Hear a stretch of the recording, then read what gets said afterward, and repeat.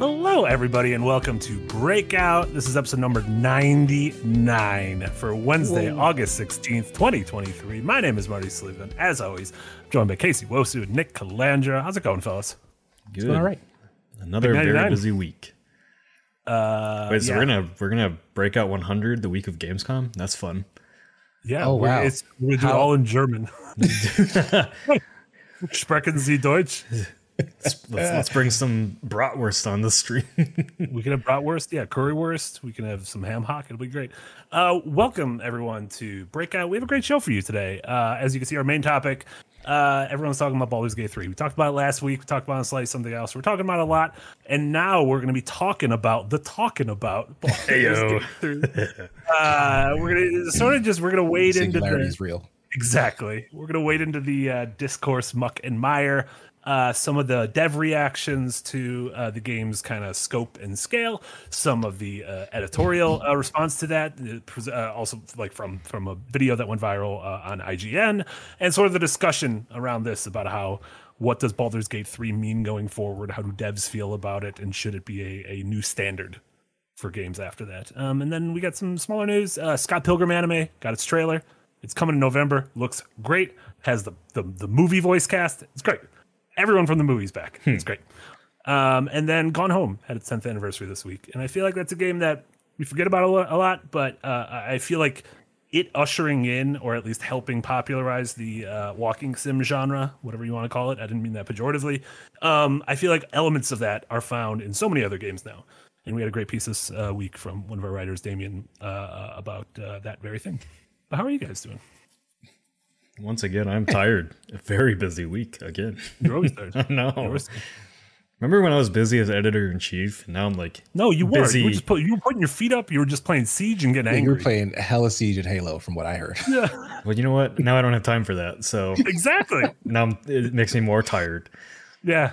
You don't have an outlet. How do you feel about Master Chief, the leaks, the rumors, the reports? Casey, you can't speak on this. I don't know what you're talking about. Master Chief is coming to the video game Rainbow Six Siege. I have no opinion on it until KC gets me a code for it. I don't know what you're talking about, sir. With that leaked? I thought that was announced. No. Oh, it leaked. Okay.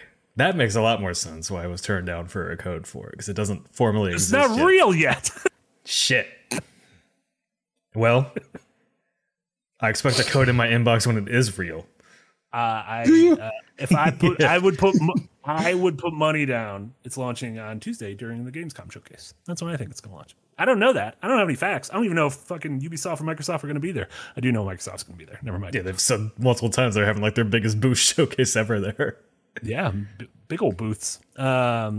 Yeah, speaking of Gamescom, we're gonna be coming at you live with the Gamescom showcase on Tuesday. I don't know, is Casey gonna be there? Casey might be there. Maybe. We haven't confirmed. Not you know, sure. Casey's a TBD. You know, he won't plays be it there. fast and loose. He won't be there unless he brings the Master Chief code with him.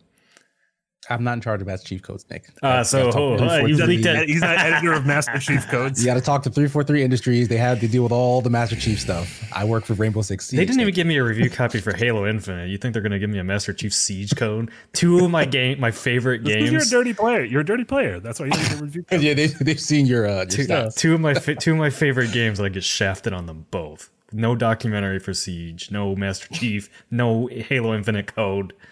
What's the point of even being a fanboy? You don't get nothing. You don't get nothing. You solved it. Yeah. I think you've reached the conclusion. Jimmy the chat says you're just too sweaty. I'm never going to be a fan of anything ever again. I hate everything. Perfect. Do you like? I'm just gonna be like Yahtzee. You're gonna have another Yahtzee on staff. Yeah. Oh yeah, no. Generally, just be more like Yahtzee. I think that generally goes well on this channel. Okay. Let me practice my. Well for him. Let me practice my UK voice. Yeah, bring up a bunch of fucking sitcoms from the 80s that nobody knows about. Everyone in chat is like, yes, I loved that show. The Faulty Towers, give me more. You wanker. Why do you like... That was like an Australian UK voice. I don't even know what just happened. Yeah. And Amy's in the chat, which isn't great. Twat. Welcome. There's so many early access members. I don't even know if I should start somewhere. I assume Jack was reading their names, although it seems silly to assume Jack was reading their names. But everyone who joined early access and Patreon today, just a big lump sum Thank you all so much. If you are an early access member on YouTube or on Patreon, you can watch Yahtzee Zero Punctuation on Baldur's Gate 3.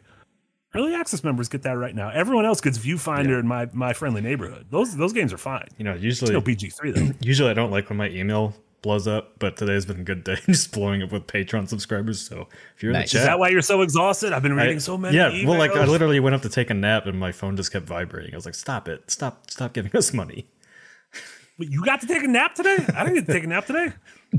Bro, all those fumes, baby. I don't know what those were. Those are fumes. That's the international sign for fumes. ASL.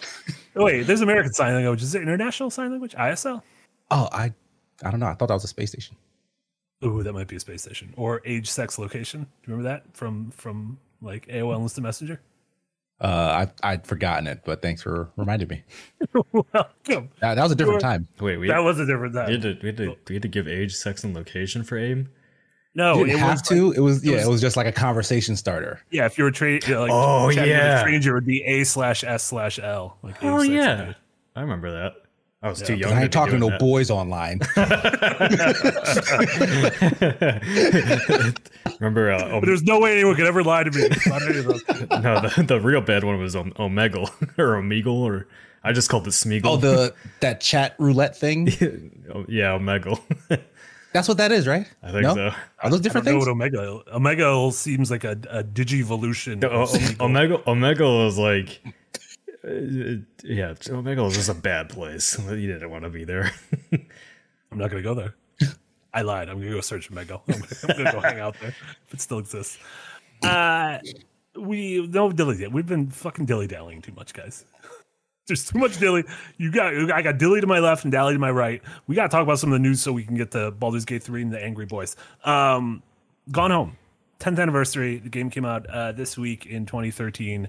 Wasn't the first walking simulator that some people credit. Yeah, Dear Esther is what I credit. Some people say Myst is, but Myst has just got a bunch of puzzles. Yeah, Dear Esther, literally, you didn't do anything besides walk in Dear Esther. It's just fucking pure walkies. And then obviously from Gone Home, we've seen the growth of the genre into things like Firewatch, into things like Everybody's Gone to the Rapture, even like modes in games like Soma when they take away the horror element of it. You've seen some of that inspiration. Horror as a whole has sort of pulled in some of this identity, and I would even go on to argue that a lot of AAA games have sort of slow, methodical walk and talk, walking simulator-esque sections. Red Dead 2 comes to mind with that. God of War comes to mind with that. 2018. But yeah, did you guys ever get into Gone Home or ever get into the sort of the walking sim genre? Do you hold it as highly as I do? I've played a lot of them. For some reason, I've never played any Gone Home or Tacoma. Mm-hmm. I don't know. I think maybe just the art didn't appeal to me. Like I like a walking simulator that like enraptures me with its art style. Yeah, so, this was very much just a pretty modest house. Not modest. It was actually a pretty large house in the northwest United States. Yeah. You know what's funny? When Dear Esther came out, though, is like there was a lot of hype for it because it was like a graphical showpiece at the time. Mm-hmm. but then like we all realized like, oh, there's nothing there. Then you can't play it. Yeah. Which is it's crazy to me though. Like the Chinese room like built their entire studio off that game. Yeah, and then would go on to obviously work on Amnesia, Soma, the aforementioned Everybody's Gone to the Rapture. The Chinese room didn't do Soma. That was Frictional Games. Frictional. Oh yeah, because they both have worked on Amnesia games. Yeah. The Chinese room did the Amnesia Machine for Pigs. Yeah.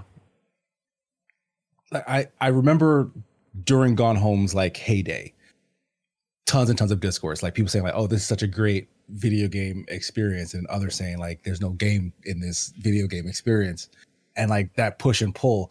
And I have to say, like, while I never played the game and I didn't really form any strong opinions about it, that moniker walking simulator did hit me with a bit of a negative connotation. And I've honestly not really found myself pulled to try any of them since then. Like I've not played, Everyone's Gone to the Rapture. I've not played Tacoma or Firewatch. Even though I've heard such great things about the storytelling in those games. Mm-hmm. Like I just gravitate to stuff that gives me a little bit more to do.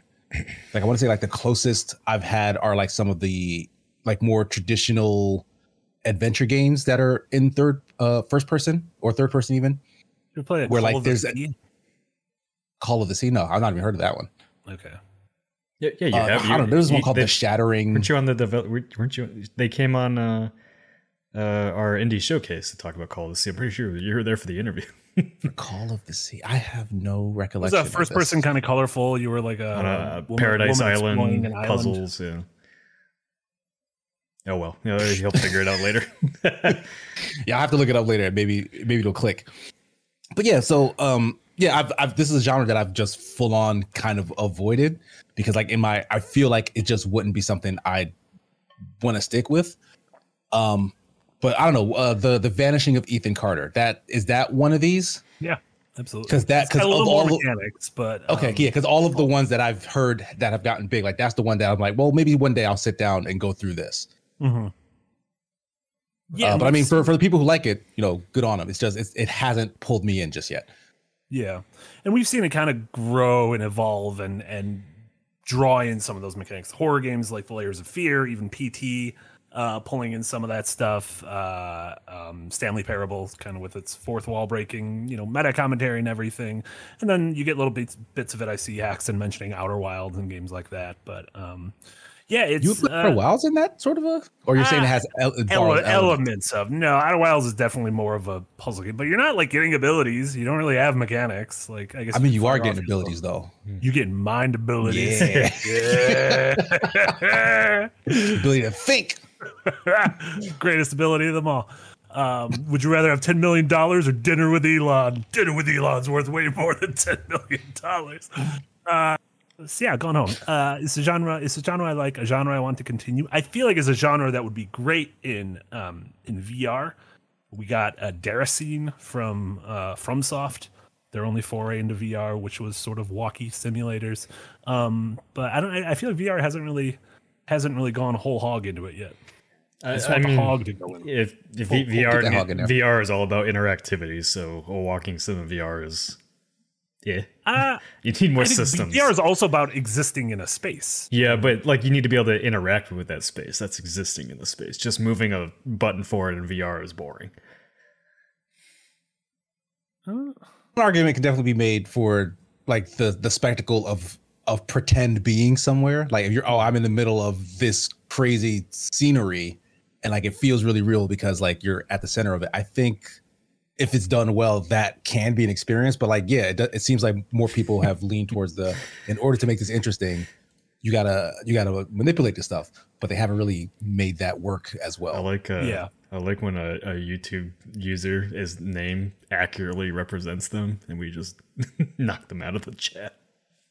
I don't even know. This a guy named I'm pointing it out because I just think it's funny. This guy literally named Clown says, "Yes, they are panicking, bootlicker." Bye. I literally don't even see it in the chat. You're just making up fake YouTube chats. Nope, now. It's gone now. I see a Clown was hidden by the That's a good name for you. We need a sign. Nick has publicly gotten angry at the community. I wasn't mad. I think it's funny. This many I thought days. It was funny. It just fit perfectly. Their name was Clown, and they were in fact a clown. So they did a good thing. They correctly identified themselves. They did. Yeah, made my job easy. Thank you. I had a really great transition, but now we're just going to talk about Scott Pilgrim anime. Nick, I feel like you don't understand. Steering a show, when someone just comes in and starts talking about the man clown no one has seen, that makes steering a little bit hard. That's like holding your phone up to someone who's driving a car and being like, "Look what I did to clown." Exactly. I'm like, fool. I am the guy that will grab the steering wheel and say, "Ooh, look over there. Let's go there first." But then we all died. That's I mean, there's always a risk to that. We were on the road, and we are not on the road. I broke out of the discussion. It's fine. It's the name of the show. We named it. No, it doesn't mean anything. Breakout, so I can ruin things. It doesn't mean anything. Look, I'm gonna tell you right now. I'm gonna tell you right now. I'm not gonna tolerate any of this on show 100. No, this is gonna be in German. You better behave. I'm gonna be drunk as shit for show 100. specific schedules. I'll probably be more docile when I'm drunk. So, Like, oh, that clown. What a nice fellow bootlicker. You could be like, I'm sorry when I said the clown. Come back. The Scott Pilgrim anime. We knew it was coming. It's coming to Netflix. It's coming this fall. I'm putting the trailer down that came out this morning. Everyone's involved. Just everyone from the movie is reprising their roles. It looks wonderful. Casey, I feel like you're a Scott Pilgrim fan. I feel like we've talked about this before. I'm a massive Scott Pilgrim fan. I'm sure I've said it before, but not only do I own the several hard copies of the movie, I own copies of the game. I own the graphic novel box set behind me. I own the soundtrack for both the movie and the game's soundtrack. It got me into Anamata Gucci, who is the people who did the game soundtrack and whatnot. It's a fantastic graphic novel, and literally the only graphic novel that I've like kind of glommed onto in this way. And the movie is surprisingly, it's so close to the source material. It does cut some things, but those things that it cut, you do not miss at all. So it's honestly one of the best adaptations of a thing, period, that I've ever seen. And weirdly enough, the fact that they're like, hey, let's do it again. Let's animate it. It's like, okay, this is the thing left for Scott Pilgrim at this point. Like, yes, turn it into an animated series. And I've said this before. All adaptations, even live action ones, benefit from switching to animation, not the other way around. Like if you want to make a live action thing, you might run into some risks and it'll probably never be as good as the original thing when it's live action. But animation can always give you an edge because like it's moving for the first time, or you can do stuff that you couldn't do with like real humans. That's my opinion. You've said that before. Yes. And it sounds insane to me. That's coming from someone who likes a lot of animated adaptations. Sure, fine. The saying that can always be improved. It can always be better if you make an animation.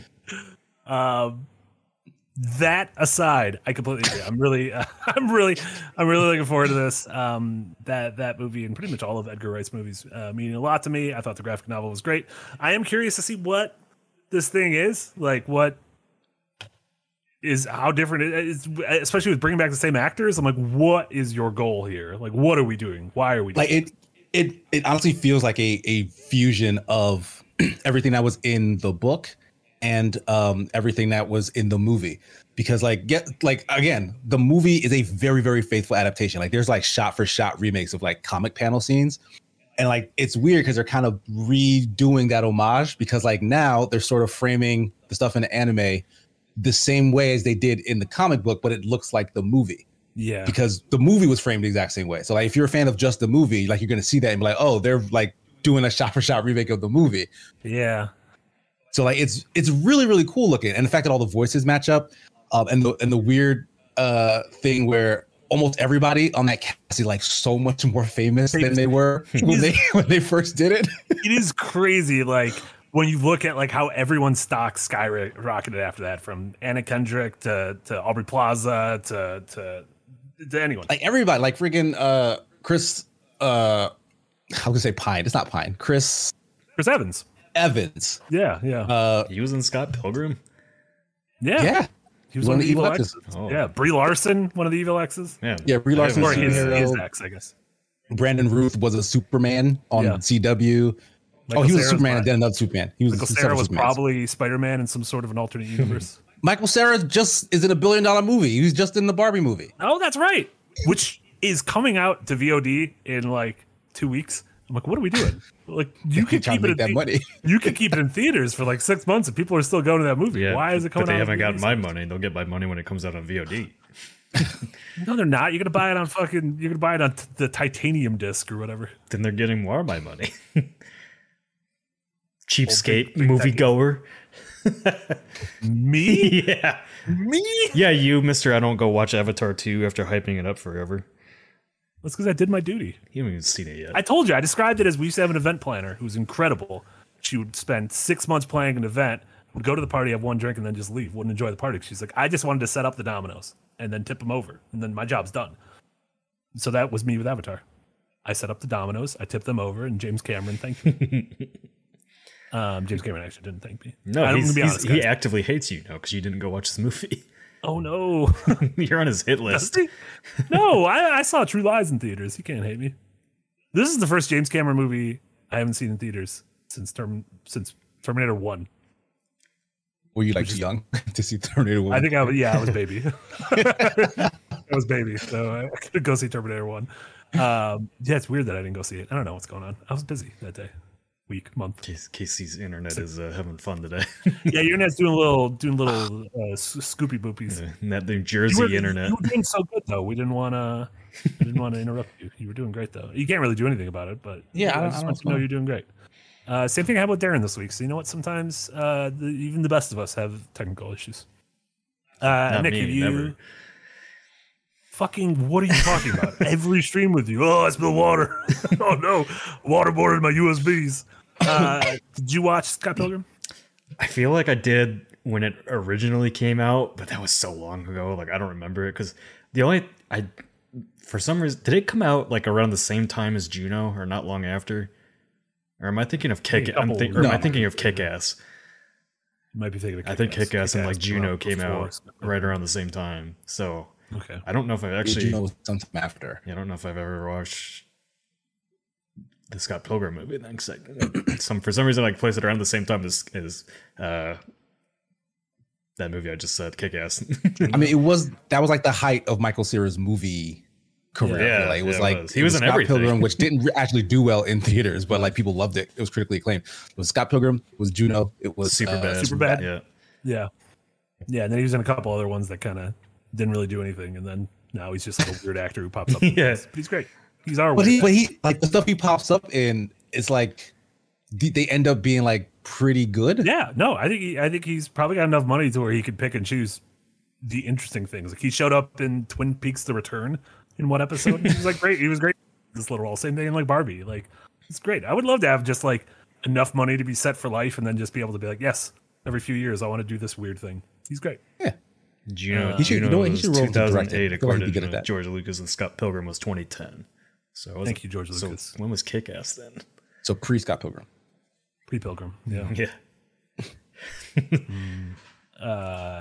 I think Kick-Ass was probably around 2007, 9. Yeah. I don't know why. Yeah.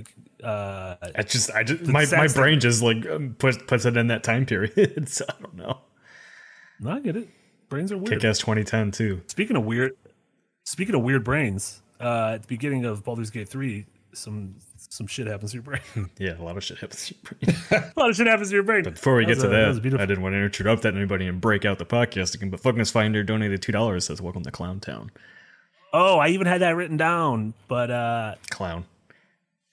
That was great. Yeah, I had it written down. I just ignored it. So that was on me, Fungus Finder. And thank you so much for the $2 donation. All your donations right now are going towards Casey and I's next streaming series. After we finish Portal 2 and Portal 2 Co-op, we'll be going through Devil May Cry. And we'll be making friends with Dante. We'll be making friends with Virgil. Others. Yeah, who was in that game? Some dude named Nero.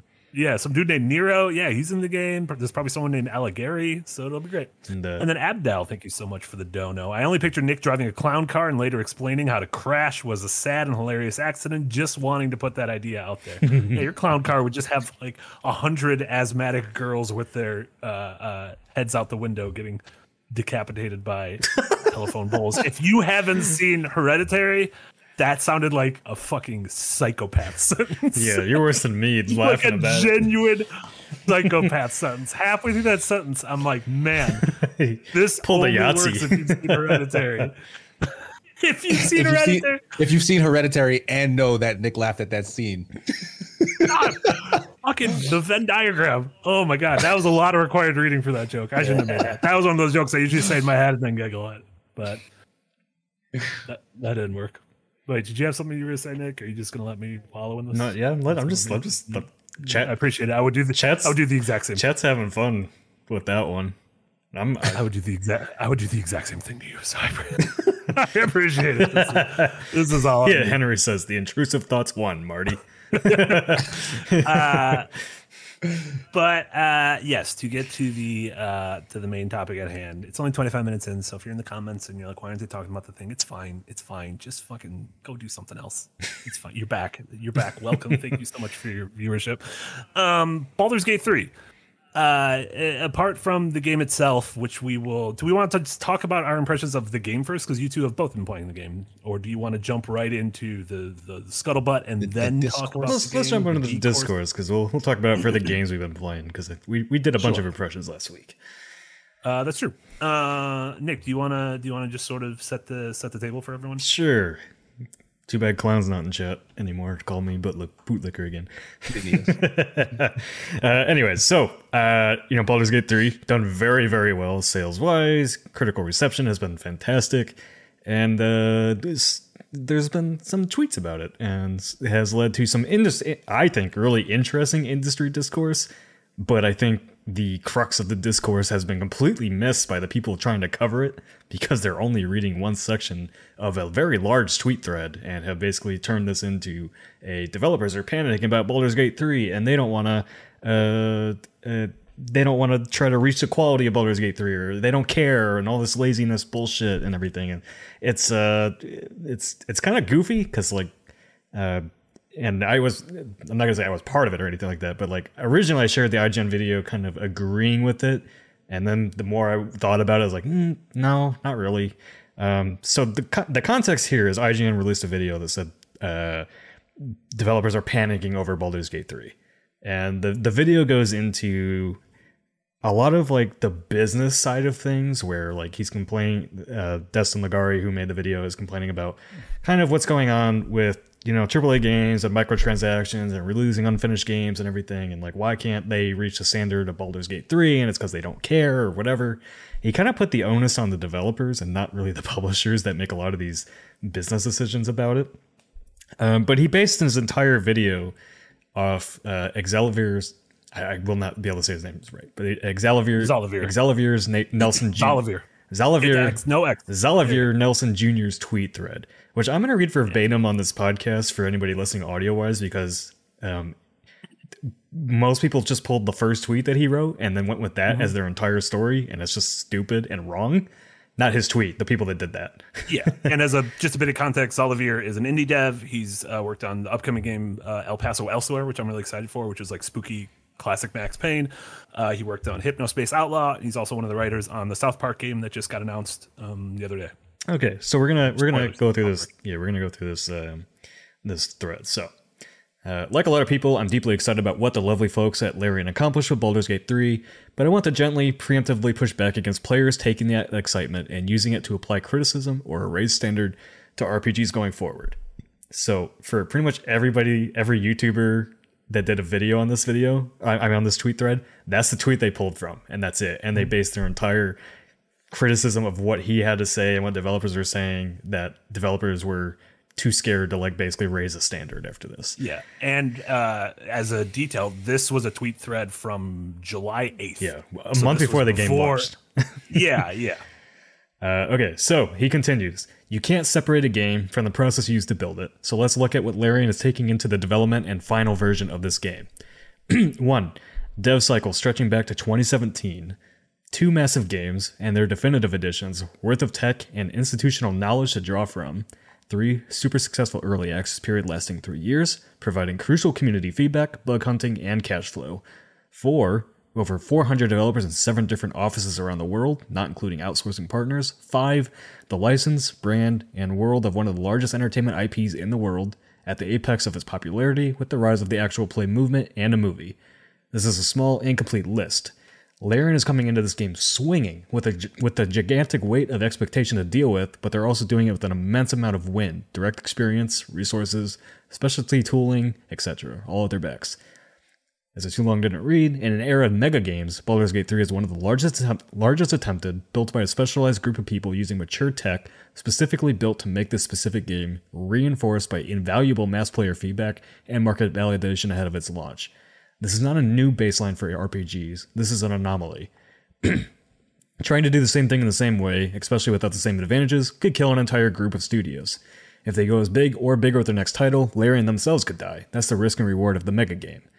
We are an industry dangling elephants over cliffs, pointing at the ones that don't collapse under their own weight as indictments to the ones that do. So please celebrate the achievement represented by Baldur's Gate 3. It looks like a massive amount of effort is about to pay off in a big way for one of the brightest voices in the medium. But if you shout every RPG should be like this going forward, you have no excuse. You've not just missed the point, you've created the expectations and conditions to ensure your favorite creators may never be able to give you the thing that you love ever again. So that's the entire thread, and it's like, none of that is, to me, is controversial. Also, like, one of the things that got pushed around that wasn't true, and I didn't know until I was corrected, is that Wizards of the Coast, the IP holder for Dungeons and Dragons, did not publish Baldur's Gate 3. So that means they did not fund this game. They did not give Larian the money to make this game. I think Larian literally had to buy or had to pay for the license. Yes, Larian paid Wizards of the Coast for the privilege to make the game using their license. And I remember that too, because like when we were out filming the Divinity documentary, they had Dungeons and Dragons books all over their office, and we basically had to hide them from our shots, like, you know, push them aside, cover them with stuff. So anyways, like a lot of like pundit YouTubers and everything have taken this thread to say, like, you know, the developers are panicking, and like there's been some tweets from developers that I definitely disagree with. Like there was one from the developer of the Anacrusis, Chet, I forget I can't say it. Yeah, and he worked on like Portal, and now they're working on the Anacrusis early access game, where he was kind of talking about like IGN being kind of the reason that like early access games are hampered in reviews, because like they're reviewing incomplete games and all that as a finished product. But I mean, you're selling a product at that point, and like the consumer deserves to know, is this worth buying now or to wait? And I think a lot of developers have gotten maybe too cozy with the press, where it's like, we're providing artistic feedback, but it's both. We're providing artistic and consumer feedback, and there needs to be a balance in that. And I think some developers have gotten too cozy in the fact that like we need to be kind of nice and friendly and tiptoeing around, you know, their work. And it's like, well, you're also selling a product for money. So there's going to be critical feedback. If you release, and I tweeted about it too, like, what is the standard release for an early access game? There is no standard. Some developers release it barely working. Some developers release it with 40 hours of content, like Baldur's Gate 3. But I think that's a completely separate discussion. So, with this whole discourse, I just think it's funny that a lot of people are like saying developers are panicking and all that, because I follow thousands of developers at this point. All of them are loving Baldur's Gate 3, are excited by it, and they're also like, they're intimidated by it because it's so good, and they're like, man, like there's so much to learn from this and everything. But nobody's like, well, we can't make our game that good, so we're not going to try. No developer goes out to do that. Which is, it's just goofy that has been a talking point thrown around. It's weird. Why did this start with this? And why wasn't this a talking point with 2 months ago with Tears of the Kingdom, or a year ago with Elden Ring, when these games launched that, you know, in an age where, especially if you're playing PC ports as well of a lot of stuff, the games come out day one and are kind of in shoddy condition. And some games take a couple days, a couple weeks to get fixed. Yeah. Some games take a couple years to get to, this was our original vision, like No Man's Sky, or like we're seeing with CD Projekt Red and Cyberpunk soon. And then keep in mind that this was a full-priced early access game for 3 years. And so to anyone saying it's releasing bug-free, that's not true, because they just announced that they're pushing a patch with thousands of bug fixes. That's not bug-free at all. And B, it was in early access for 3 years. So if you would have played the game 3 years ago, like, do people want going forward all games to be in 3 years of early access? Like, do we like? Yeah, I mean that's like where every pundit video that went on about this like missed the whole point. Like, this game had 3 years of early access to iron out the bugs, to get player feedback, to fix things, to, you know, test everything that they were doing. And like Larian's one of the best in the business at early access games. Like, they know how to do it. They did it with Divinity Original Sin. They did it with Divinity Original Sin 2. Like Xalavier. No X. Just delete X from your. You know what the problem is? You got pornos on the mind, you little sicko.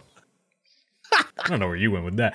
Anyway, he's X is the pornos letter or a mutant letter. Or it's Twitter now. I don't call it that. Yeah, that's right.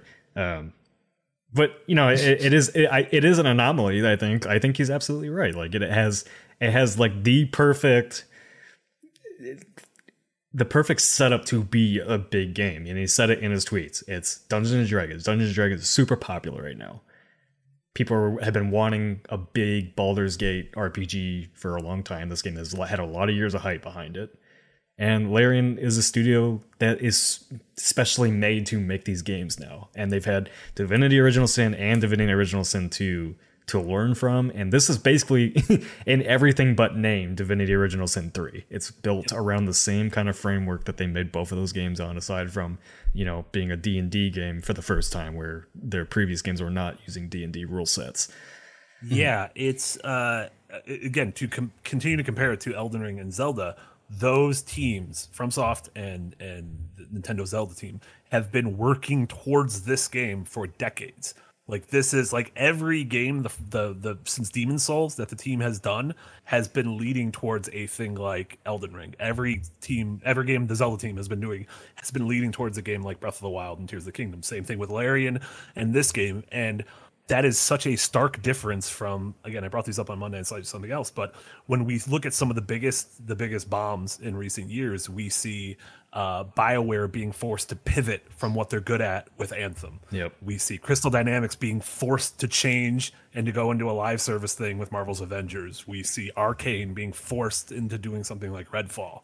Yeah, so half the developers that we held up on pedestals were forced by their publishers to make games that they weren't ready or wanting to make.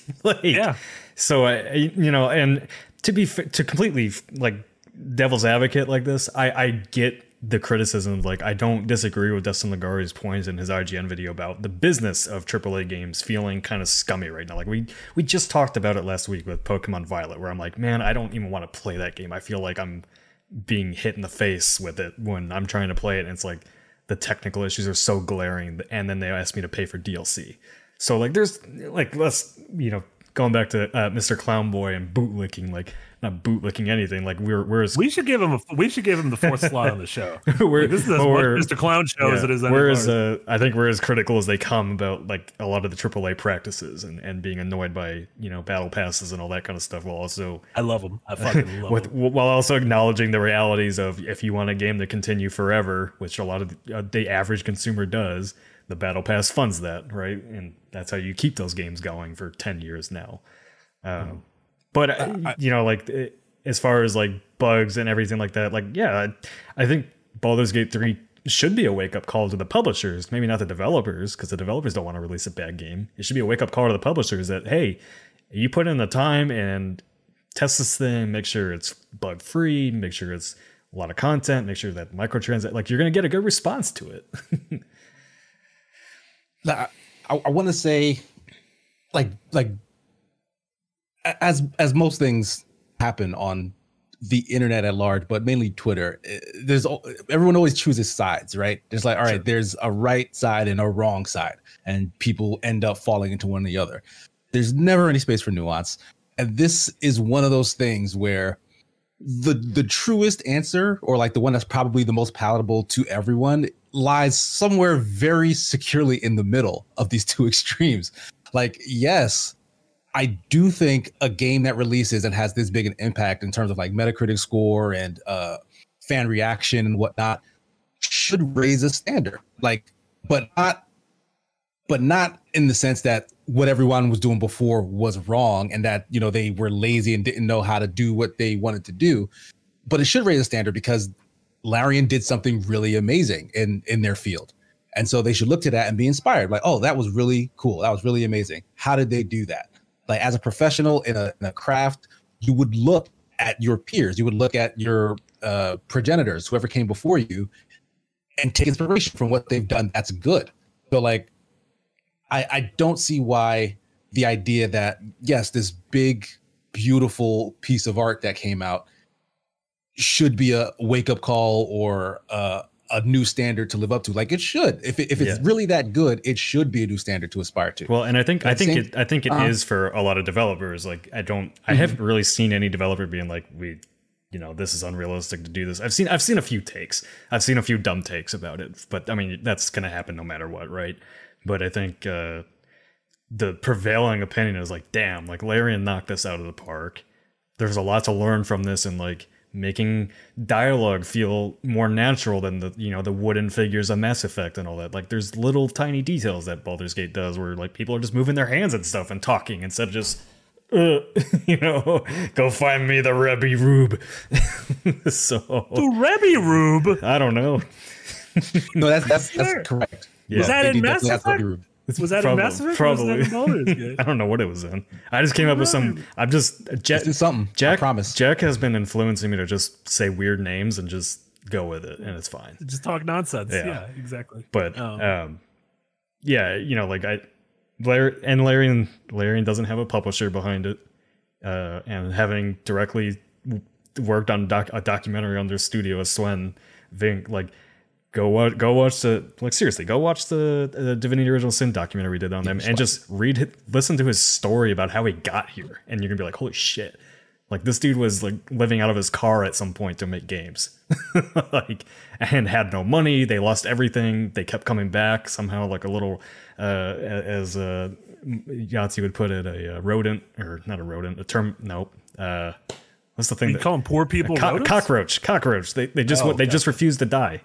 And Swen is like super, super passionate about the stuff he makes, and like, there's this studio again was primed to make something like this, but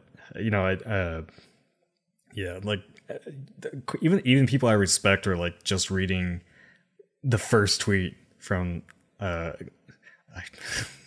thread that I read out and just going off that, and then like they half-assedly said like, oh, well, there's a bunch more, and I was like, yeah. That provides the whole context of this entire stupid discourse that's going on, that you're all going off of one tweet saying we should push back against players taking that excitement using to apply criticism or raise standard. Like, that's dumb. The people that made videos are dumb for doing that. Because yes, there are the people who in bad faith are running to go and, I don't think even think it was bad faith. I just think they were being lazy about understanding what he was saying in their thread. I think they outed themselves as not understanding the business of games. But that's most of those people who have those followers that do this sort of criticism. Like, they don't understand games, and like and none of their audience understand games. Well, I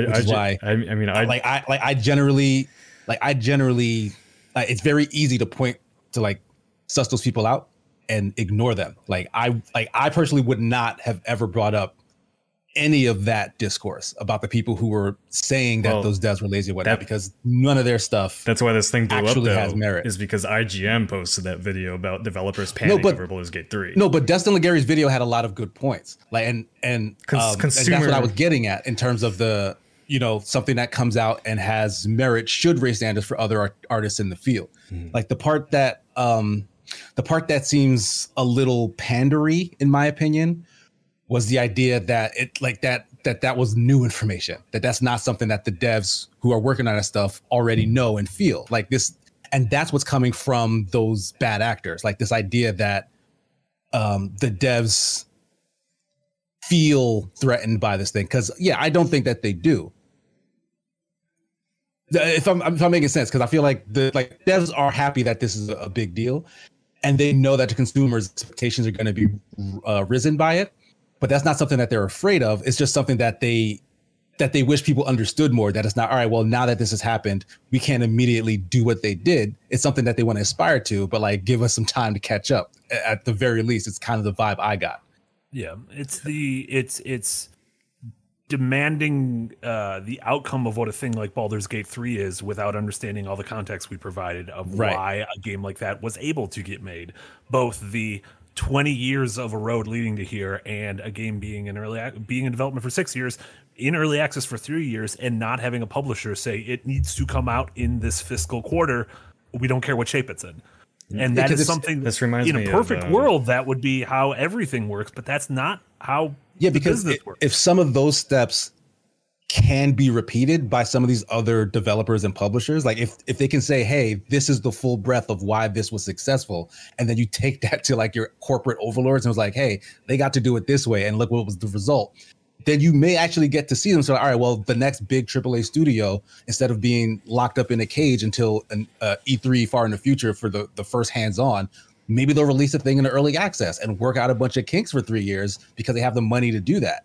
Yeah, I think one of the like this highlights like one of the most annoying parts for me of like the games media space in general, and just YouTube content creation when they try to talk about these criticisms and everything. Is like everybody pulls the same exact tweet, the exact like the same few people, and applies it to everybody, and like it's just dumb. It's like, man, spend some more time listening and talking to other developers. Like I swear to God, like none of these people that are covering a lot of this stuff ever talk to developers, and that's what annoyed me the most about Destin Lagari's piece on IGN. Is like, yes, lots of good points on the consumer side, but I think like nobody, even the developers, would disagree with some of the stuff he said in there, like the microtransactions, like having your store being the front and center of Diablo 4 is probably not what the developers themselves want. That's what Activision wants, right? Like they want you to play their game. They don't want you to go in there and see, oh, a $20 skin.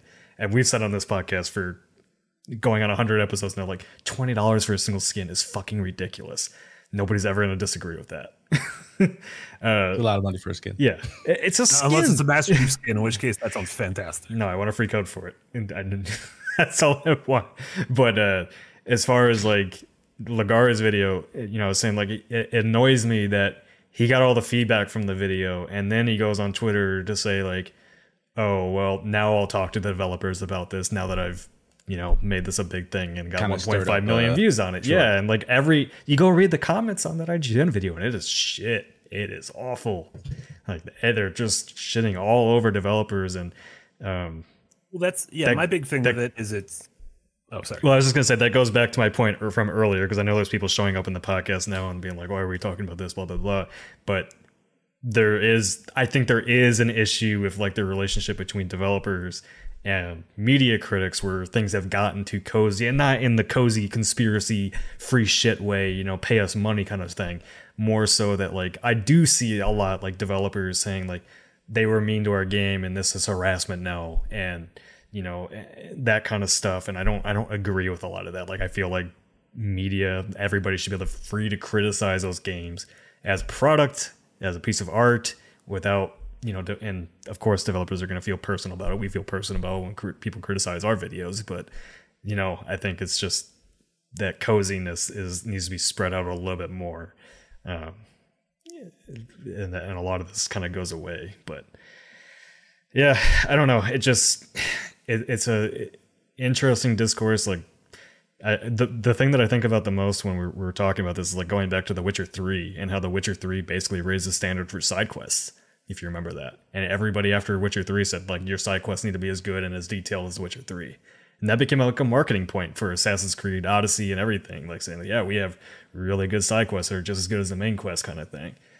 And so, like there's definitely going to be expectations for a raised standard for what an RPG does. And I agree, like I think there's a lot developers need to learn from Baldur's Gate 3 of like quests that aren't fetch quest, like go to point A, point B, follow the icon in RPG. Like make your games, if you're going to say your game's an RPG, it shouldn't be about loot scores and gear. Make it an RPG again,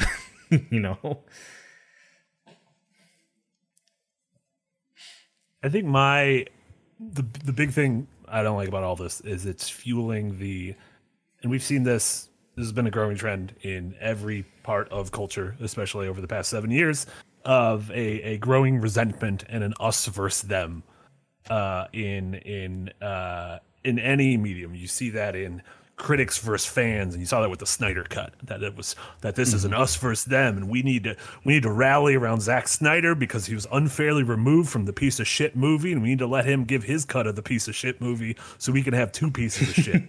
and then you get the same thing with games, and it feels like there's this fueling of a fire of the player being like, well, the developers, they don't care about us. No one's looking out for us. We're the little guy. Who's going to stand for us?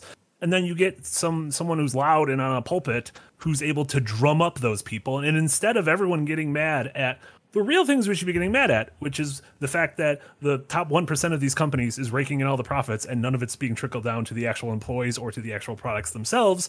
And you can extrapolate that over to something like, say, America and the economy and the wealth disparity that we have in the country. And instead of everyone being like, this is the problem, it is drumming an audience up and saying everything that is bad that's happening to you is their fault.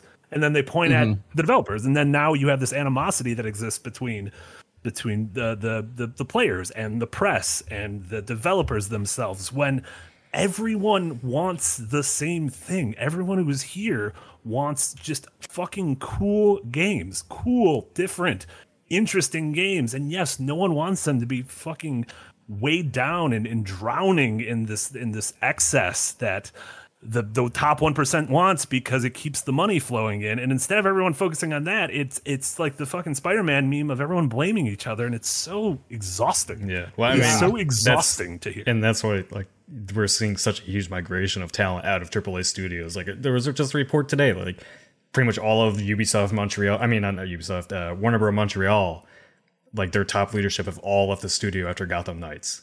For very obvious reasons, because Gotham Knights is not the game that they wanted to make. You can clearly tell it when you play it. And like Rocksteady, I'm sure after Suicide Squad comes out, I bet that studio sees a mass exodus of talent because of what that game has become. And so, like, look at all the every day there's a new AAA studio, independent AAA studio coming out of the woodwork. You know, that's not under EA or Activision or Ubisoft or whatever, because those games are designed for profit and profit only. Larian made a game to make the game that they wanted to make for money, of course, but also to fund their next game. Like, that's their goal, is to stay in business, not to appease shareholders. Like, I feel like when this has been a very weird year, because not only have we had like a bunch of amazing titles come out, we also had some of the worst games ever. And around when Redfall and stuff was dropping next to the Gollum thing, whatever, like we were talking about how tough it was, like, for AAA games. Like, they take 6 to 7 years now. They cost millions and millions and millions of dollars, hundreds and hundreds of staff.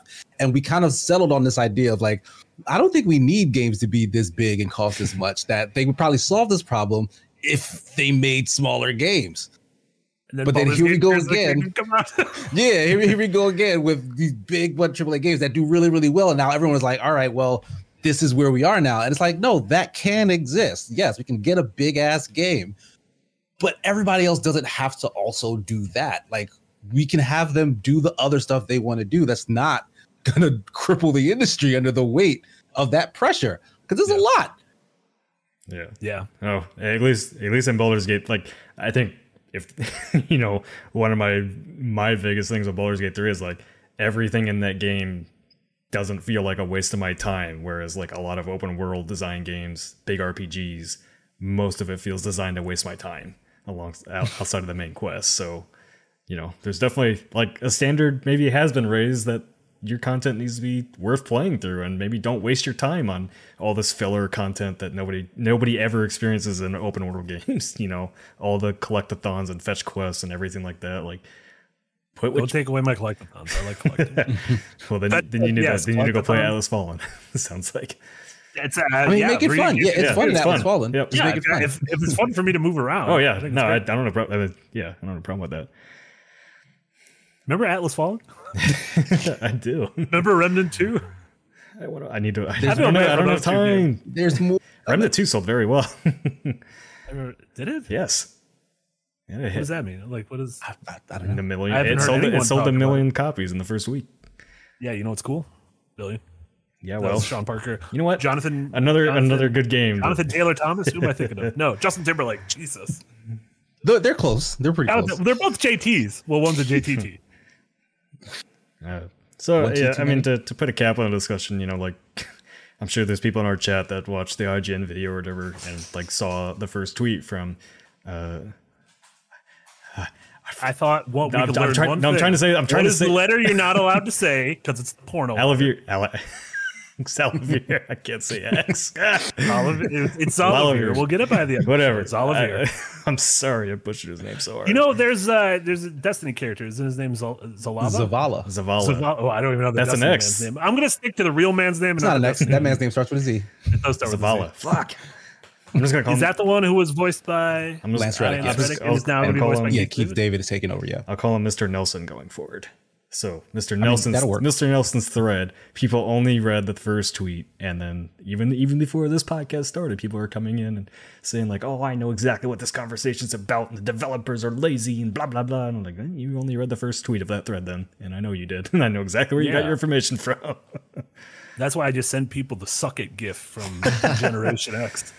Because anytime someone says something disrespectful and they get that, they start thinking about the error of their ways. Like, here, have some X-Pac. Yeah, some X-Pac. All right, we got China with a Y. We got some good super chats that'll add to the discussion. So yeah, King Dead been a member for 2. Well, I don't know why I read that part, but the $5 donation. Thank you so much, King Dead. There hasn't been a game like this in years, and as much as I'm enjoying Baldur's Gate 3 so far, I don't want one of these every year from a different studio. Same.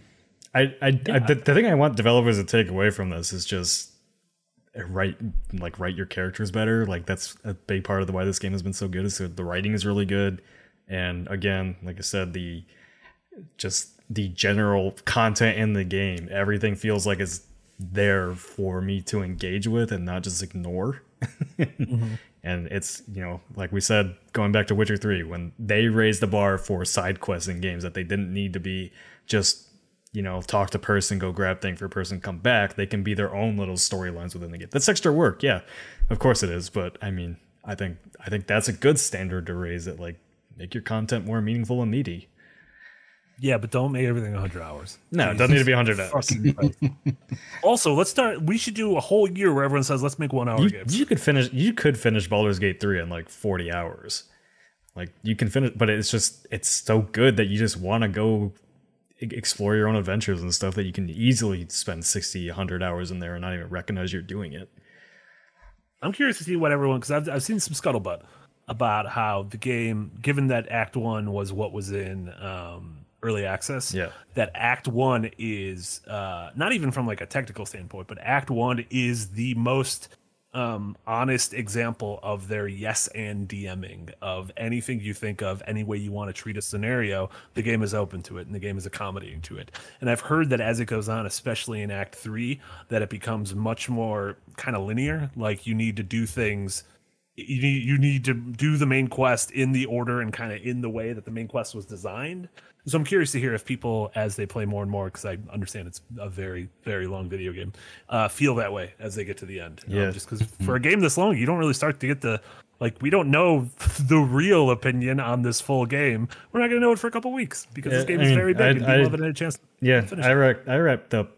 I just wrapped up Act 2, and I'm just now entering Baldur's Gate, and I'm 35, 40 hours into the game now. You're entering Baldur's Gate 3. There's two former gates.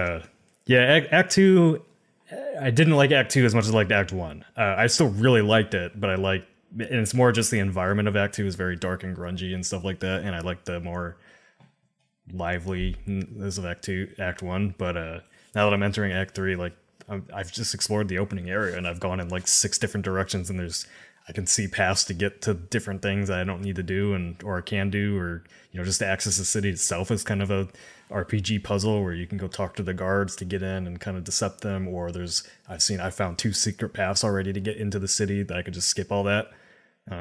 So I'm still impressed with it. The one thing I will say about the city that is, I'm not even in the city proper yet. I'm like on the outskirts of the city, and it's still super impressive. And I will say it is pretty buggy. I might put the game on hold until they patch it a few more times, because the performance, there's a lot going on in Act 3, like right away. Like, everything in Act 1 and Act 2 is kind of spread out, and like citizens and everything like that are kind of all over the place. Act 3 is really dense. Like, it is probably one of the most active cities I've seen in a game, like RPG game like this. Everybody's talking, everybody's doing something. It's kind of wild. But yeah, I'm not far enough in yet to probably see if Act 3 holds up to the rest of the game. But so far, I'm really happy with it. Yeah. So, Casey, you've been playing it as well. Yeah, What, I just started. Really, really only scratched the surface. Like this game is like a bajillion hours. I've played like maybe 6. I've got like 6 in. 6 bajillionths the way through the game though, which is more than me. Are you playing as Sigmar? I did name my character Sigmar Iceball, but he's like a variant. You know, he's not exactly one. There's no archer, like a archer class in the game, so I'm sort of a rogue. And I have some, like, I have a bow and I have 2 short swords, and that's all I've allowed myself to use in terms of weaponry so far, and it's been effective. But I don't know, the thing that really made me want to jump into it was the idea of how open it was, right? Like, oh, okay, you have all these choices, you can do all these things. And me being a relative D&D noob, like all of my D&D experience has come from Adventures Nigh. It's cool that I feel a little bit more comfortable now, like recognizing like, oh, okay, so these are your character's stats, and like certain situations call for certain checks. And the game, being a video game, is handling that stuff for you. It's like it's DMing for you, like Jack would. Right, saying like, oh, well, we'll check for this and that, and when these bonuses show up at the bottom of like other characters in your party and stuff, that's all really cool. And like, I'm into the mechanic stuff of it, and I really like the turn-based combat in there. But I have not been pulled in by its characters or its story yet, and I don't know if this needs some more time to warm up. But like, I'm seeing like characters who are already in my party and who have been hanging out with me for a couple of hours now, showing up in these lists of like, oh, this character's the archetype for blah blah blah, and like they're just the face of everything, and it's like this dude is not interesting.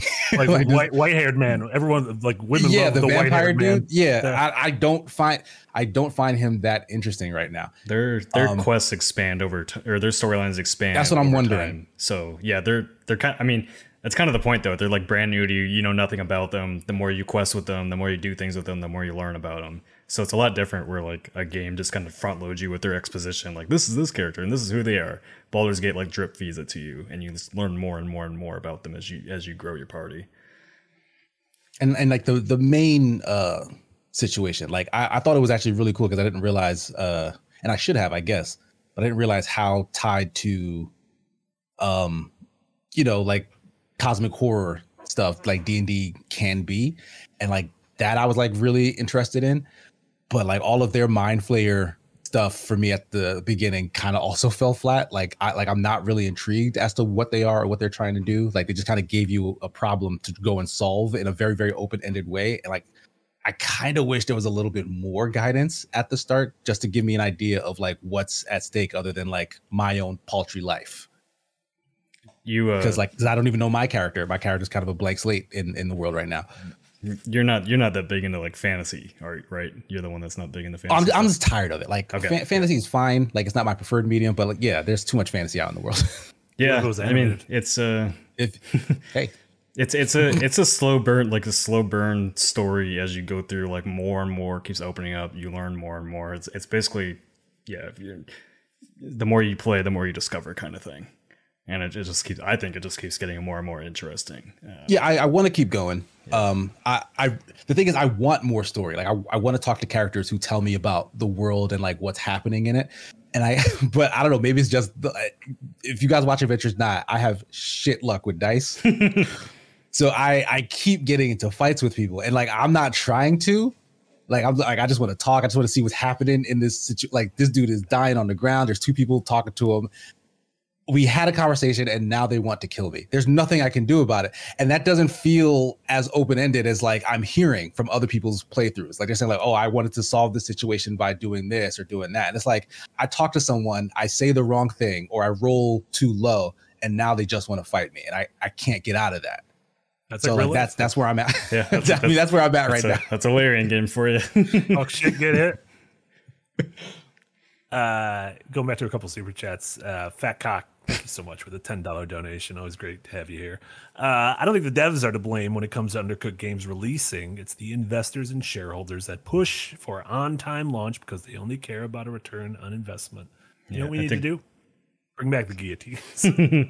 Yeah, I think I don't remove the complete blame from developers, because I do think like a lot of games just haven't been designed great lately. A lot of just poorly written games, I think is a fair criticism. I think a lot of games that just have cool ideas but just don't make it to the finish line has been the thing. And just general uninspired like quest and level design, like that comes down to the developers for stuff. Like you can make an interesting live service game with good level design and stories and all that, but I think, you know, when you're trying to balance the two, I think developers do get caught up in, you know, gear scores and chasing trends and all that. I think a lot of these problems, I think specifically the writing quality in games and sort of the uninspired nature of some design. I think a lot of it feeds into the sort of shoddy working conditions at a lot of studios.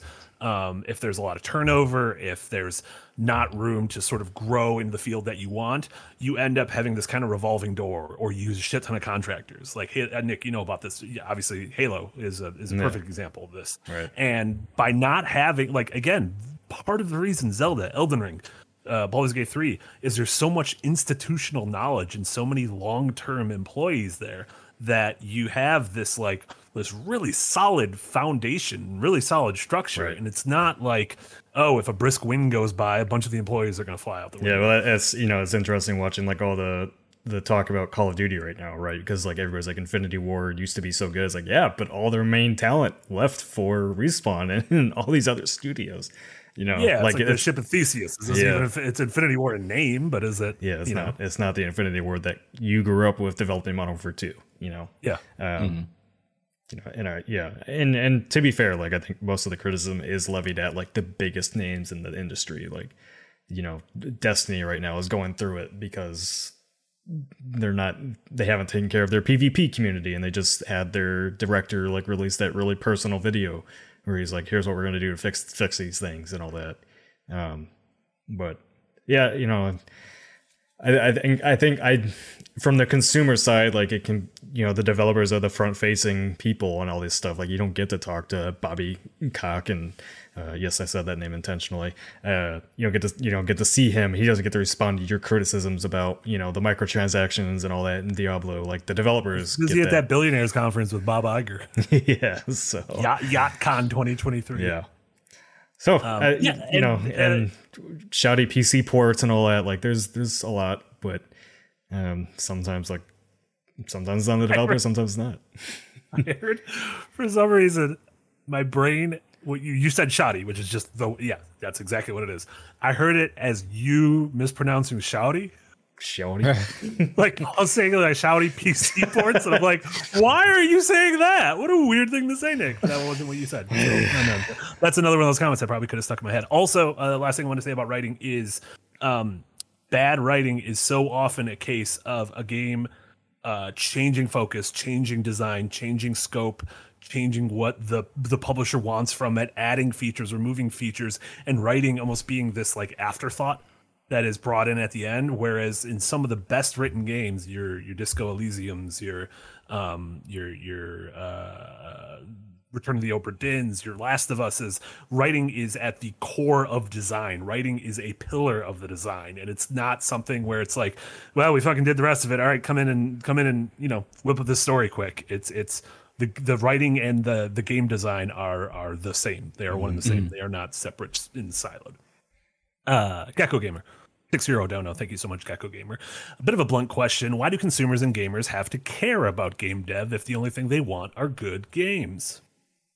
Well, I mean, if the game devs aren't taken care of, you're not going to get good games. I mean, that's pretty much the long and short of it. You know, like, yeah, I think you as in watching this or listening to this podcast and we covering this stuff have a lot more direct involvement in speaking to it and paying attention to developers.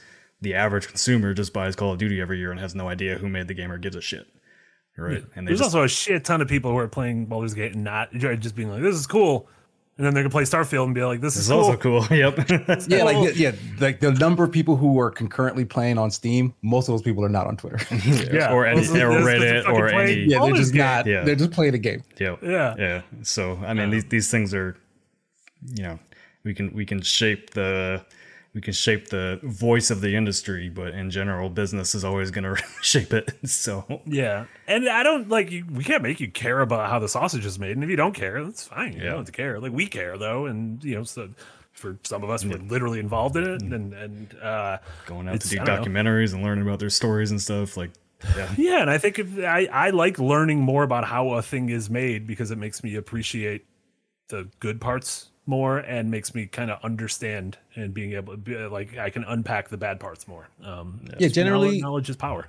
Generally speaking, like because you can extrapolate this to anything, right? Like video games are an art form, but they are a product and consumers will buy them for their own purposes. The majority of them don't know where it came from. Like just like you go to the grocery store, you buy a pack of bread, you go home, you don't look at the the business deal that Wonder Bread made with General Mills or whatever, right? So it is weird. Like it is weird. But if you bring home that bread and it's just full of holes, you're gonna want to ask why. Questions. Why is there mold on my bread? Like you might have some questions. And so like that's what all of this stuff is for. Yeah, it's funny. I'm getting my new air conditioner installed on Friday, and when I was talking to the guy, I agreed on which one, and he started to tell me all about the history of it, and I didn't know to be like. I kind of want to just be like, I don't care. If it makes me cold when I hit the button, that's all I care about. So to go along with your point, there are certain things I do not care about how it's made. There you go. I do not care about how any appliance. I don't care about how my car is made. I don't care about any of that shit. To the point that it's a detriment because when something breaks, I'm like, what do I do? What do I do? This is magic. So yeah. And then Mark Dixon, thank you so much for joining Early Access, being a member for 6 months. We appreciate it. And Nick Grumbles, been a member of Early Access 25 months. It's Larian. Best path is always to murder a hobo. Yeah, before we the only way to get to the best ending. We wrap the discussion on Larian. Like, go watch the Vinny original Sin documentary I worked on. Like that is one of the pieces of work I'm most proud of. It's also like the last documentary I actually had a hand in directly editing, and I forgot that it was actually we did a pretty good job on it. Omar cleaned it up a lot, but I edited like the whole. I edited the whole structure for like the story and everything. But yeah, like Larian deserves a success. Like that studio is one of my favorite places I've ever visited. The nicest people, like just utterly passionate about their work to a detriment. Like this game, yeah, like you can feel it in the game. Yeah. So you said it's one of the things you're most proud of. What are you least proud of? Eating a dog treat on camera. That's fair. That's funny. That's funny. A really good answer. That's gonna follow me around for way too long. maybe that or forgetting to unplug my headset before leaning my chair back in a chair review and pulling my entire speakers off my. Also spilling water on your USB ports a couple of weeks ago and it causing just massive problems that linger to this day. No, they're fixed now. No, they're not. Yeah, the lightning took it out, not the water. 'Twas beauty killed the beast. What is this, fucking King Kong? No. Wait, what is this, Frankenstein? Also, your computer drowned and died, and lightning brought it back. If I drop the water on it, then the beast killed the beauty. Is your computer the beauty? Yeah. Hubba, hubba. It makes my entire life go round. So, literally. Quite literally. Do you want to get the other? Have we been doing anything else besides Baldur's Gate? Casey, I heard you played one of the hit movies of last year. RRR. I didn't play it. You probably watched it. Damn. You held the controller during it. No, did I? I don't know. No, I watched it on a plane. Touchscreen. Yeah, it was my phone, but yeah, I watched it on a plane. RRR. Yeah, the hit Indian Bollywood action movie. I've not watched like a proper Bollywood movie in a long time. Like I watched White Tiger, but that one did not have dancing in it. So that's not like a proper Bollywood movie, right? Doesn't count. Yeah. First of all, RRR is like 4 hours long. That movie's long shit. It's a beefster. It's a beefster. But man, are they having fun defying physics? Yeah. Like it's joyful action because it's not comedy, right? Like they're not playing it for laughs how absurd the action is. Like that's for them, like these characters are just larger than life. So essentially this is just superhero behavior, right? Like if you have a character or a person in your movie who's the protagonist, they're just stronger than other people. and like they can just do things other people can't do. That's what makes them a protagonist. And so it just fits that they can do these superhuman things in the middle of this movie. But like it's on the surface, it's so ridiculous. But like in context, when you're in the heat of the movie, like I was brought to tears in certain situations. I was rooting for like this bromance that like forms in the middle of that movie. Like it's so good. Yeah, it's really good. It's pretty much a live action anime. Yeah, very much so. Yeah, it's pretty much like Goku and Vegeta finally learning to become friends. It's so good. Like this must just be a Bollywood thing, but like they have bespoke musical numbers, like actual like sung musical dialogue and dance numbers, but then they also have like music breaks, like little interludes where someone will sing and they're just kind of telling you the plot as stuff is happening. Yeah. And like I found that to at first be like very like comical, like, oh, that's really weird that they would do that. But by the end of the movie, because they do it like maybe 3 times, by the end of the movie, it's like I kind of needed it. Like I needed them to just summarize what's going on here, because like for them to try and give you the nuance in like just a couple of scenes probably wouldn't have worked. Like the writing's not great, but like they have all the pieces, and like what the music does is like convey the emotion and the setting of all the in-between bits before they get back to what they do fantastically well, which is like cinematography and just action, like batshit insane action set pieces. Yeah, without looking fake as hell, even though it's like clearly. Yeah, like it's. You didn't jump kick this tiger. God, I kind of want to watch it again. It's super long, but like that's just a great movie. That's the only reason I haven't watched it yet. I was like, man, that's a giant investment of time. But also, I binge watched 4 episodes of TV shows, and I'm like, I was gonna say, like, it's 3 hours. I don't know like, why. It's just 4 hours of one thing. No, dude, we're all. I feel like all of us are programmed to think like that. To be like, that's too much of a commitment. Let me watch 6 episodes of The Office. Now that is not. There's also like, I think this is the first year in my entire career of games coverage and entertainment coverage where like I feel like stressed out that I can't keep up right now. It's a lot, yeah. I get Baldur's Gate and other things that we can't talk about, and I want to play Remnant 2. You talk about whatever you want. There's no cops. What do you want to talk there about? are cops. Spider-Man 2? No. I've been playing Spider-Man 2. I'm just gonna start making stuff up. Yeah. Everybody else does it. Why can't we do it? Yeah. Yeah, it is. It's also that there's like a lot of beefsters coming out right around the same time, and so that makes things tough. I hate the word beefster. It just sounds like a large fart to me. Oh, that's all I think about when you say beefster. I started saying it a lot in the like last few weeks. Really I usually burn through things big, quickly, so wet, if you just raunchy fart, raunchy, like, are you vulgar? Attracted to it? I don't know. It just hubba. It's like Jessica Rabbit from Roger Rabbit. The big old Jessica Rabbit.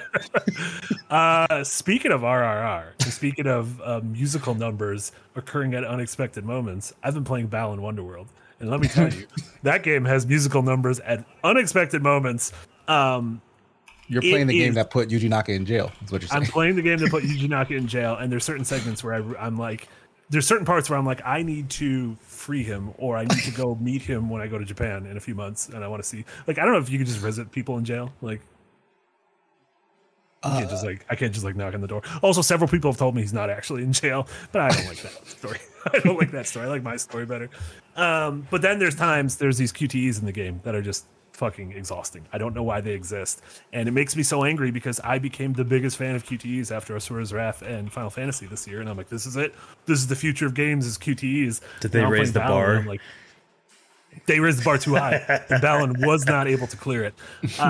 Balan is so strange. Balan is like a game you dug out. It was a Dreamcast or GameCube game that you just dug out from the bottom of a drawer, and you're like, oh, I guess this still exists.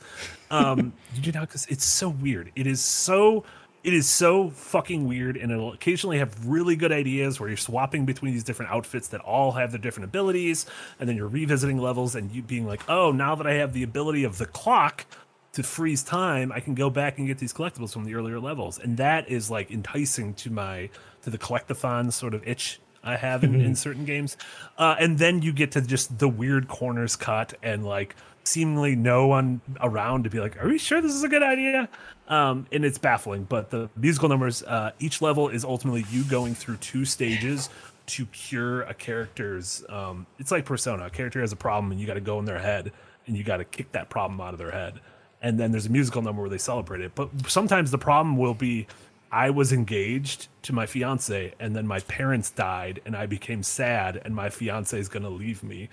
And then we beat the boss of the level, and she's not sad anymore, and then she marries her fiance, and I'm like, but what? Are you still sad about your parents being dead? What does that have? Should we Did the not boss have done kill your parents? Yeah. Did we like erase the memory of your parents? Like, is this like Eternal Sunshine of the Spotless Mind? In which case, maybe we shouldn't be doing this. It's a fascinating game, and I feel like you need to understand the bottom in order to appreciate the top. Point. And I'm on the bottom right now. That was good. Really good, Nick. It was so good. Nasty Bird 339 signed up in early access. Nasty Bird was like, "Yeah, make the sex jokes again, Nick. Here's $2 a month." I hope Nasty Bird is offended that was the voice you gave them. maybe Nasty. Maybe it's like it's ironic. And Nasty Bird's actually like, "Oh, good heavens, Nicholas, the vulgarity." So yeah, Balan Wonderworld, great game. And then playing some other stuff we can't talk about because there are actually cops, like we said. Yeah, we lied about the cops. Yeah. What about you, Nick? Playing, watching anything that's not BG3 / you can actually talk about? Nope. I've been watching Foundation season 2. Oh yeah, how's that? Caught up on that. It's pretty good. I'm not enjoying as much as season 1. I think like there's just not enough action going on in season 2, but like the production value's way up there. Like they're traveling to a lot of different planets this time, and it just keeps getting weirder, and I kind of love it for that. Like I don't know that actually excites me. Yeah, I don't know that. I don't think action was Foundation's it's or appeal for me. Yeah, it's the mystery of what the hell's going on and just kind of the weirdness and everything. So yeah, I'm still enjoying it, and then I just really haven't had time to get around and watch the other stuff I want to watch because, well, I could have time, but the new season of MasterChef has started, and I don't know what's wrong with me right now. It's so close to Master Chief that you can't. I know, it's all right. You can't ignore. It's missing one letter. I have to watch it. MasterChef. But I have been playing. I talked about it last week, but I'm still playing a lot of Halo Infinite lately. Like I think the game is finally where it needs to be multiplayer wise. Just having a really good time with it. Like it just feels like old classic Halo with all the sandbox maps and everything. So, if you were waiting to get back into it, like they're releasing content at a crazy pace. Whereas another thing that like players are like, this is the new standard for live service games, and I'm like, well, they have the backing of Forge, and like a lot of the maps they're releasing are community made maps that they're helping Prime get ready for release. So, but yeah, I am working on multiple games right now. I'm working on Baldur's Gate 3. I'm working on an embargoed game. I'm working on Pikmin 4 still. I'm like a third of the way through that game. That is a long game, Marty. There's a lot in that game. I'm kind of shocked. And then you're going to roll credits, and that's not the end. When you roll credits, do not think you cannot write a tweet that you finished the game because you need to stipulate, I have not. This is a lie. It's the end for me when I roll credits. Yeah, if they're fake credits. Yeah. You probably just played the A run of Nier Automata. And you're like, what's the big deal? I did. That's exactly what I did. It's like stopping halfway in the middle of everything everywhere all at once. Yeah. That's like only getting to the R of RRR. And being like, I've seen enough. I know what the other two R's are about. That movie had like 3 intros. Vinny the Web Service, is it Infinite like 5 years old? It's like a year and a half old. It does feel longer than yeah, it came out last November.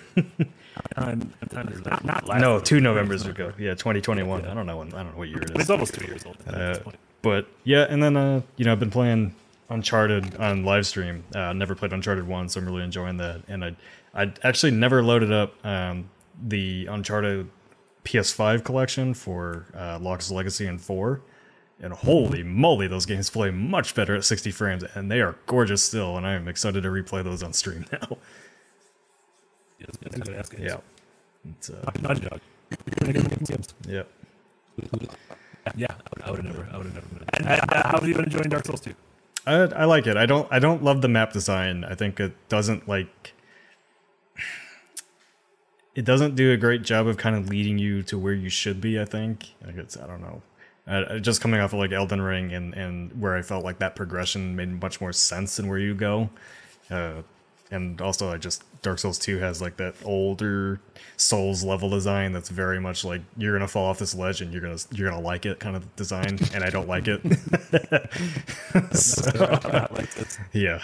So oh, and the other thing I did watch was Sisu finally, the World War II John Wick movie. It was okay.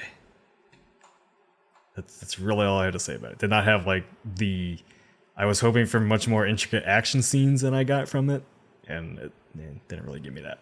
Yeah, I kind of thought about Nobody, which was like another John Wick copycat. Yeah, the one. Yeah. That movie was better.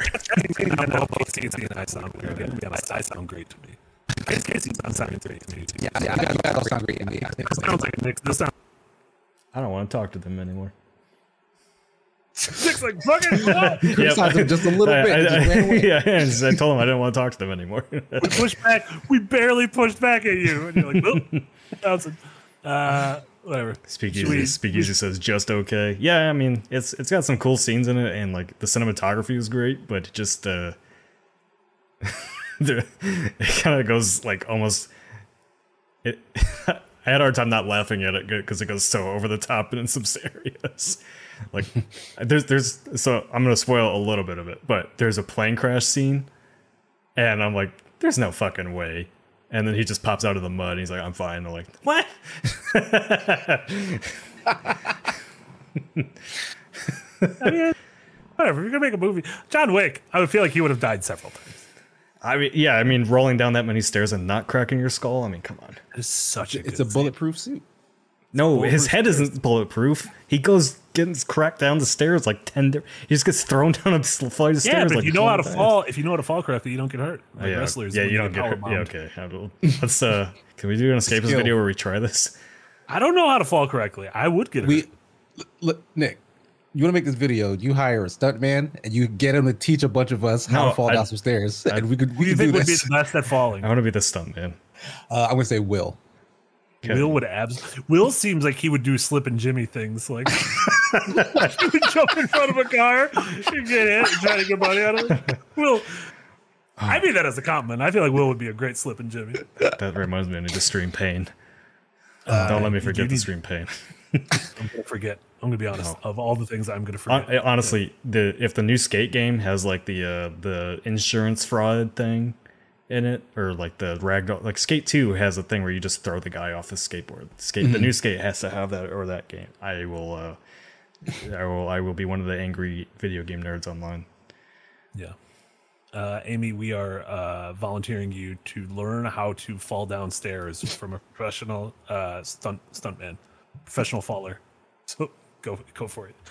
Do you want to wrap things up, Casey? You're gonna be back in half an hour. Yeah.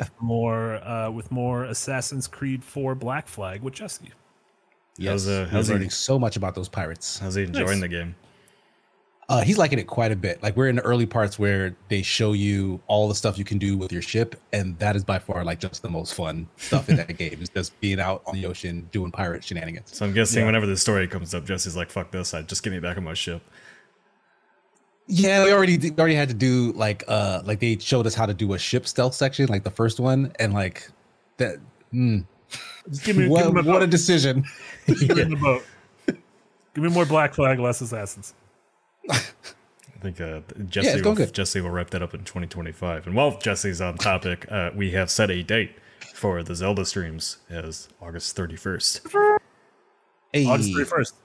Don't know whose co-streamer will be yet, but we'll figure Thursday, it out. August 31st. Be there or be squared. We're gonna have some movements in some stream times, and then we're getting stuff situated for Sly Cooper as well. That should be starting shortly after August 31st. Things are in motion. Let me tell you, there's just so much motion. We gotta fucking rein it down. There's too much motion. And What yes, else you got, Casey? well, before Jomo Slow is pointing out the definition of Sisu. Oh, I know the definition. That's why some of it was kind of funny. It's kind of a little bit of a funny movie. Life Aquatic with Steve Sisu. Mm-hmm. Okay, What else, Casey? Are you done talking to Jomo Slow-Mo? Yes, Casey I'm done breaking the topic again. What else is there actually? I had a review, I think last week. This week has been kind of a blur because I traveled to do 2 different states within the same week, and so I don't know what anything is anymore. Well, that's right. You went to the West Coast and you went to the Midwest. Yeah, I'm tripping. I might go to Texas in another week's time. So, hooray for that. For us? No, for me. That's exciting. Longhorns. But yeah, outside of the usual streams, just keep an ear out. There might be some reviews on the horizon for me. I don't know. I'll be with Jesse in like 30 minutes. Yeah. Then tomorrow night we'll be back 8 p.m. Right, for Portal 2. Yeah, 7 p.m. Central, same time normal. For more, Portal 2. We finished Portal 1, started Portal 2 last week. Great ending, great beginning. It's good games. Okay, where are you going to in Great Texas, games. Casey? Are you going to Austin? I don't remember. Corpus Christi. You don't even know where you're going to in Texas? No, I'm going to my brother's house. Okay, well now you're going to Austin and you're going to stop at the burrito shop called Freebirds and you're going to pick me up a burrito and drop it off on your way home. That's gonna. Are you on the way? Like is Kansas on the? Wait, you're not in Kansas. You're in I'm in Kansas City, Missouri. Kansas City. Is that on the way? Like, is that on the right side of Texas? Yes. I don't know what the middle of the map looks like. I'm sorry. No one cares. No one cares about our time zone. Fly over state. Oh no. I don't know where they're situated. If you connect in my I Airbnb, call everything up there New England. There's It's the all East in New England. There's Chicago and Texas, and then there's the West Coast. yeah, That's it. Casey lives in New Jersey. There's New York, New Jersey, California, nothing else. Big three, Father, Son, and the Holy Ghost. Yeah, so tune in for that stuff. What about Nick? What do you got going on? You had a big old video come up this week. Yeah, the Sea of Stars documentary that we worked on is out now. You should go watch it. Go share it.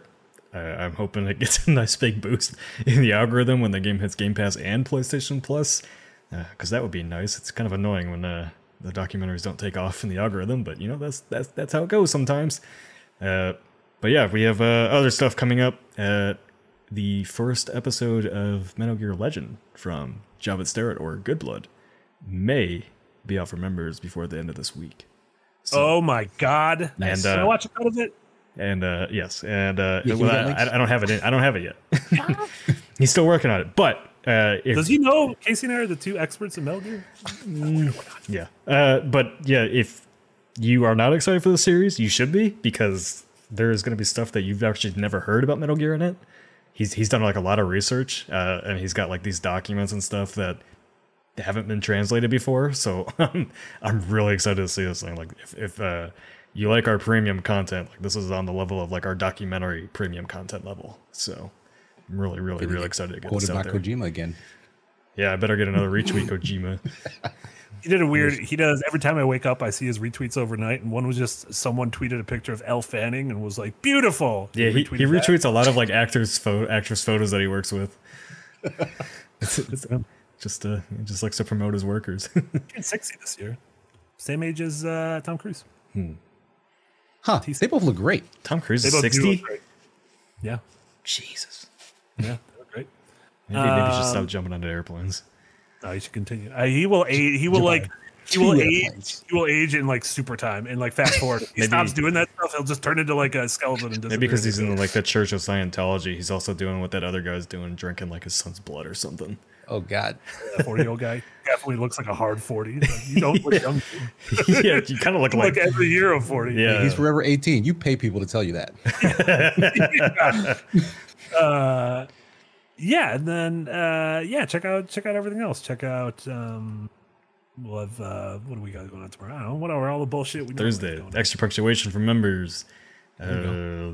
Lost in Time for everybody, because that's now an Escapist series. We moved it off of Destructo to do the Escapist, so you get the Blue Dragon on Lost in Time, and then next week you'll get the Lost Odyssey Lost in Time if you're a member. So it'll be a new Thursday series to flip with extra punctuation. Oh my God.